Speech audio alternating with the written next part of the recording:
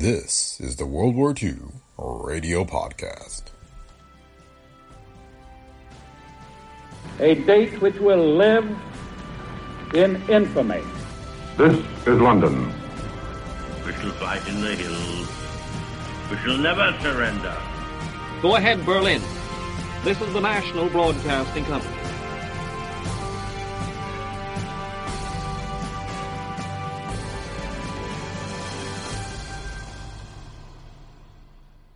Welcome to the World War II Radio Podcast.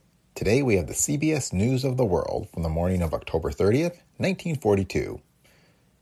The report includes updates on the war from New York, London, Cairo, Moscow, and Washington. The introduction is cut off of the recording, and the sound quality isn't great for some of the overseas reports, but we do get the full news update. The World War II Radio Podcast is a Brick Pickle Media production. If you like the show, please leave feedback on Apple Podcasts, Spotify, or wherever you listen. And be sure to visit our website at brickpicklemedia.com/podcast, where you can find links to past episodes as well as the books featured in our podcasts. So thanks for listening. Enjoy today's episode of the World War II Radio Podcast. Jason. Before calling in London, here are the latest details on the fighting in the New Guinea area in the Southwest Pacific. General MacArthur's flyers are continuing to support our men in the Solomons by raiding Jap bases. In the latest attack, Allied bombers scored a hit on a Jap ship at Buin on Bougainville Island. A heavy explosion followed. 4 other ships were straddled by Allied bombs. However, the damage done couldn't be observed. The raid was made at night. No Jap planes tried to break up the attack, and all Allied aircraft returned safely. In New Guinea, Australian and Japanese ground troops are engaged in bayonet fighting. The Aussies have driven the Japs from positions near Alola, 8 miles from the Jap base at Kokora. A score of Japanese soldiers was captured. The Australian advance is continuing. 2 Jap aircraft raided Port Moresby, the Allied supply base, during the night, but damage was slight. Now for our reports from overseas, we hear first this morning from the British capital. We take you to CBS London. Bill Downs reporting. Herbert Morrison, the British Home Secretary, said some things in his speech last night that should have been said a long time ago. Paradoxically enough, his speech was made in answer to people who have been damning the British, not in Germany, but in America. Mr. Morrison frankly took the British light from under its traditional self-effacing bushel and said that Britain need not apologize to anyone for its prosecution of the war during the past 3 years. Then he said, "We have made mistakes and suffered ill fortune, but happily we owe no one an explanation on that account except ourselves." Mr. Morrison pointed out that at the time Britain stood alone before the massed armies of Hitler, a large proportion of the world was generous in its applause. Today, he continued, it seems to be rather a different story. We are having critical shafts directed at us from various points of the compass. The British Home Secretary did not say Britain was above criticism. Mr. Morrison said Britain during the past 3 years has fought a hard and honorable war. He reiterated the victories over the Italian army in Abyssinia, the defeat of the German Air Force in the Battle of Britain, the ordinary man's victory over the intense German bombings of Coventry, London, Plymouth, and other towns. Concerning India, the Home Secretary said that nation was made a fair offer of independence, an offer designed to cause no rift in the Far Eastern war effort. This offer has not yet been accepted. Then he said, this is not the moment to stop and consider why. However, the most important fact to emerge from all of this talk of dislike and criticism between the British and the United States is that the ordinary Britisher here doesn't quite know or understand what all the shouting is about. The little people of Britain like the Americans and show it every day in their treatment of our soldiers. He wants the Americans to like him. But whether the people of the United States love him or despise him, it is not vitally important to the British man in the street. The important thing is to get on with the war and the victory. There is a standard joke on this side of the Atlantic, which the British repeat whenever the question of British-American relations comes up. The Britisher will put down his pint of beer and grin and say, you know, it appears that your people in America only like us when we're suffering or being bombed or something like that. And now for news from the Egyptian fighting front, I take you to CBS, Cairo. In the first week of the new Allied offensive in the Western Desert, American fighter pilots have outfought, outgunned, and outmaneuvered the best that the Luftwaffe can swing against them. The score for the first 5 days shows it.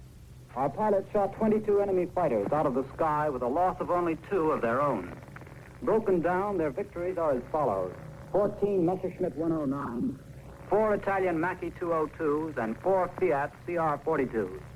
Our fighters have been all over the place, on patrol, on stropping jobs, as escort, and sometimes on fighter-bomber missions in which they have dive-bombed the enemy's aerodrome. But their primary job has been to hunt and kill other fighter planes. They try to draw the enemy off his field and make him fight. And that is why they carry bombs with them, to force the Messerschmitts and Macchis to mix it in the air. This morning I spoke with one of our pilots, First Lieutenant Lyman Middleditch, Jr. of New Jersey, who has set the pace for our fighter squadrons with 4 destroyed Messerschmitts to his credit. Middleditch tried for 3 years to get into the Air Corps before they decided his blood pressure would take it. The other day, he downed 3 Messerschmitts in 3 minutes.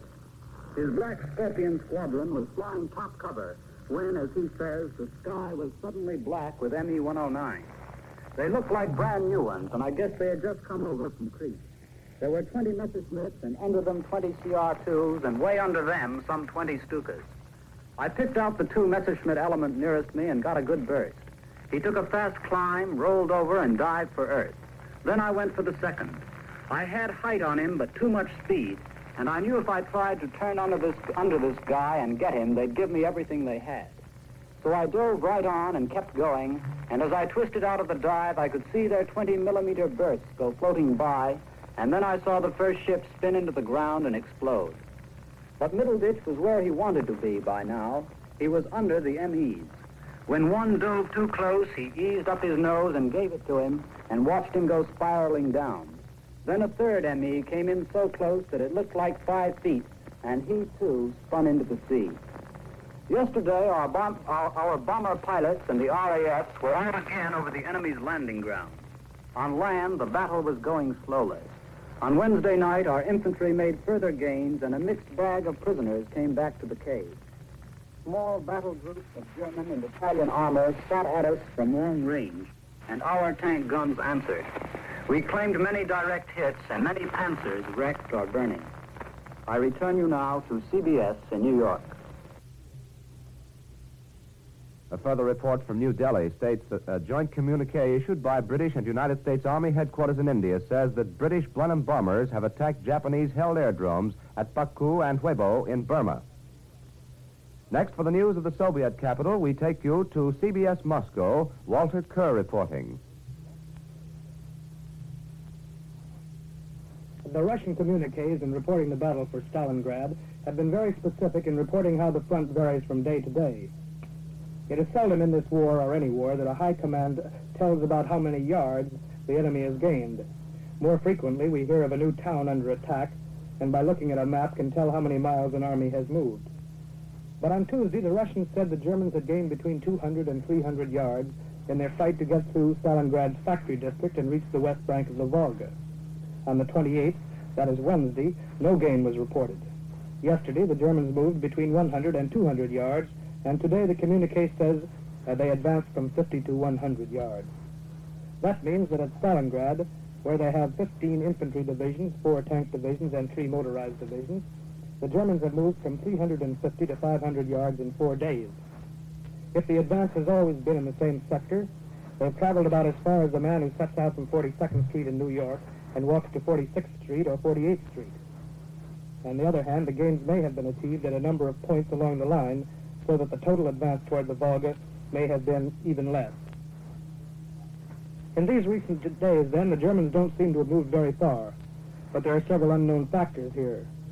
We do not know exactly where they are today or how far they have to go. What we do know is that between them and the Volga is a factory district that differs from factory districts in America. Around Stalingrad, every plant is surrounded by a number of administrative buildings, apartment houses, and individual homes.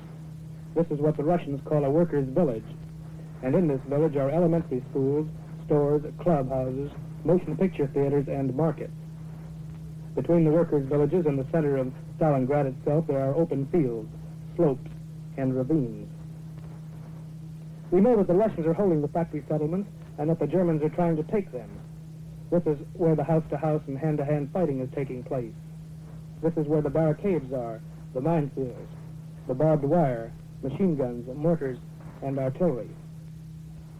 It was in the suburbs of one of these workers' villages that the Germans gained from 50 to 100 yards, as reported in the communique for today. To move that little distance ahead, they sent to battle one infantry division supported by tanks. And 1,500 men died for those few yards. This is Walter Kerr, returning you now to Columbia in New York. And that was Moscow. Now, for the news from our own nation's capital, we take you to CBS Washington, Alfred Leach reporting. A highly unique Lend-Lease manpower proposal, I'm informed, is being studied here by policy-making officials of the government. The plan involves the use of volunteer manpower from our good neighbor republics to the south. A tentative name has been suggested for these men, agri-soldiers. The proposal, I'm told, was made originally by the representative of a South American republic where a considerable depression exists. These volunteers would have a quasi-military status. They would wear uniforms similar to the military uniforms of their native countries, but they would be for non-combat civilian replacement duty within the limits of the continental United States. They would be selected by joint commissions from the countries they represent and the United States. Their purpose would be to replace agricultural, dairy, and other essential workers drafted into our armed forces. I'm told that the volunteer workers would enlist for 1-year periods, re-enlistment being at their discretion and upon the approval of this government. While this Lend-Lease manpower proposal primarily concerns agricultural workers, there would be some factory-skilled and technical workers also available. American forces in the Solomons are expecting momentarily a heavy Japanese naval onslaught against our admittedly outnumbered warships. But in the meantime, there's been no further word here, since the Navy reported our forces at Henderson Field had recovered temporarily lost ground. And while this capital awaits further reports from the Solomons, proposals to revamp and consolidate the fighting forces are gaining momentum. Support is gathering for the proposal of Representative Moss, ranking minority member of the House Naval Committee, to combine the Army, Navy, Marine Corps into one fighting unit. Moss says he'll introduce such legislation unless the administration beats him to it. Senator Lee of Oklahoma is supporting the Moss proposal and has declared that the United States should have a unified supreme command with one minister of warfare. Other proposals gaining momentum are for the creation of a congressional committee to coordinate and expedite wartime legislation and establishment of an overall Office of War Mobilization headed by an economic general staff. This is Albert Leach. I return you now to CBS New York. Chile's relations with the Axis caused street fighting in Santiago during the night. Pro-democratic Chileans, most of them members of the Student Federation youth movements, tried to break up a torchlight parade of students, professors, and alleged Axis sympathizers. The pro-democratic group, of course, wants Chile to break relations with the Axis. The marchers oppose any change in Chile's foreign policy. Chile and Argentina are the only two American republics which still maintain diplomatic ties with the Axis. And that's the story from Latin America. In New Delhi, India, they're telling the story this morning of Major Bruce K. Holloway of Knoxville, Tennessee, an American pilot who made a devastating attack on the Burma Road. This is the report as given in the CBI Roundup, newspaper of the American forces in India. Holloway led a flight of 2 planes with orders to strafe a Japanese truck column. Between Mangshi and a certain river bridge, the 2 planes destroyed 20 enemy trucks. Then Holloway says he pulled out of a dive. His plane flew right through the debris of one exploding Jap truck. He also hit a Japanese staff car, annihilating it and its occupants. Holloway felt ground fire hit his aircraft. Then he noticed that his oil pressure was gone. However, he was able to reach the Chinese lines and land unhurt, but his plane was ruined. The Chinese natives declared a holiday, and Major Holloway was feted at a banquet. Before being taken to a Chinese Army headquarters, and here's another report on air fighting in that theater. The same newspaper states that Captain Albert John Ajax Baumler, 28 of Bayonne, New Jersey, has shot down a total of 5 Jap planes in combat over China. Columbia's correspondents once again have reported the latest news direct by transoceanic shortwave radio. This morning you heard from Bill Downs in London, Winston Burdett in Cairo, Walter Kerr in Moscow, and Alfred Leach in Washington.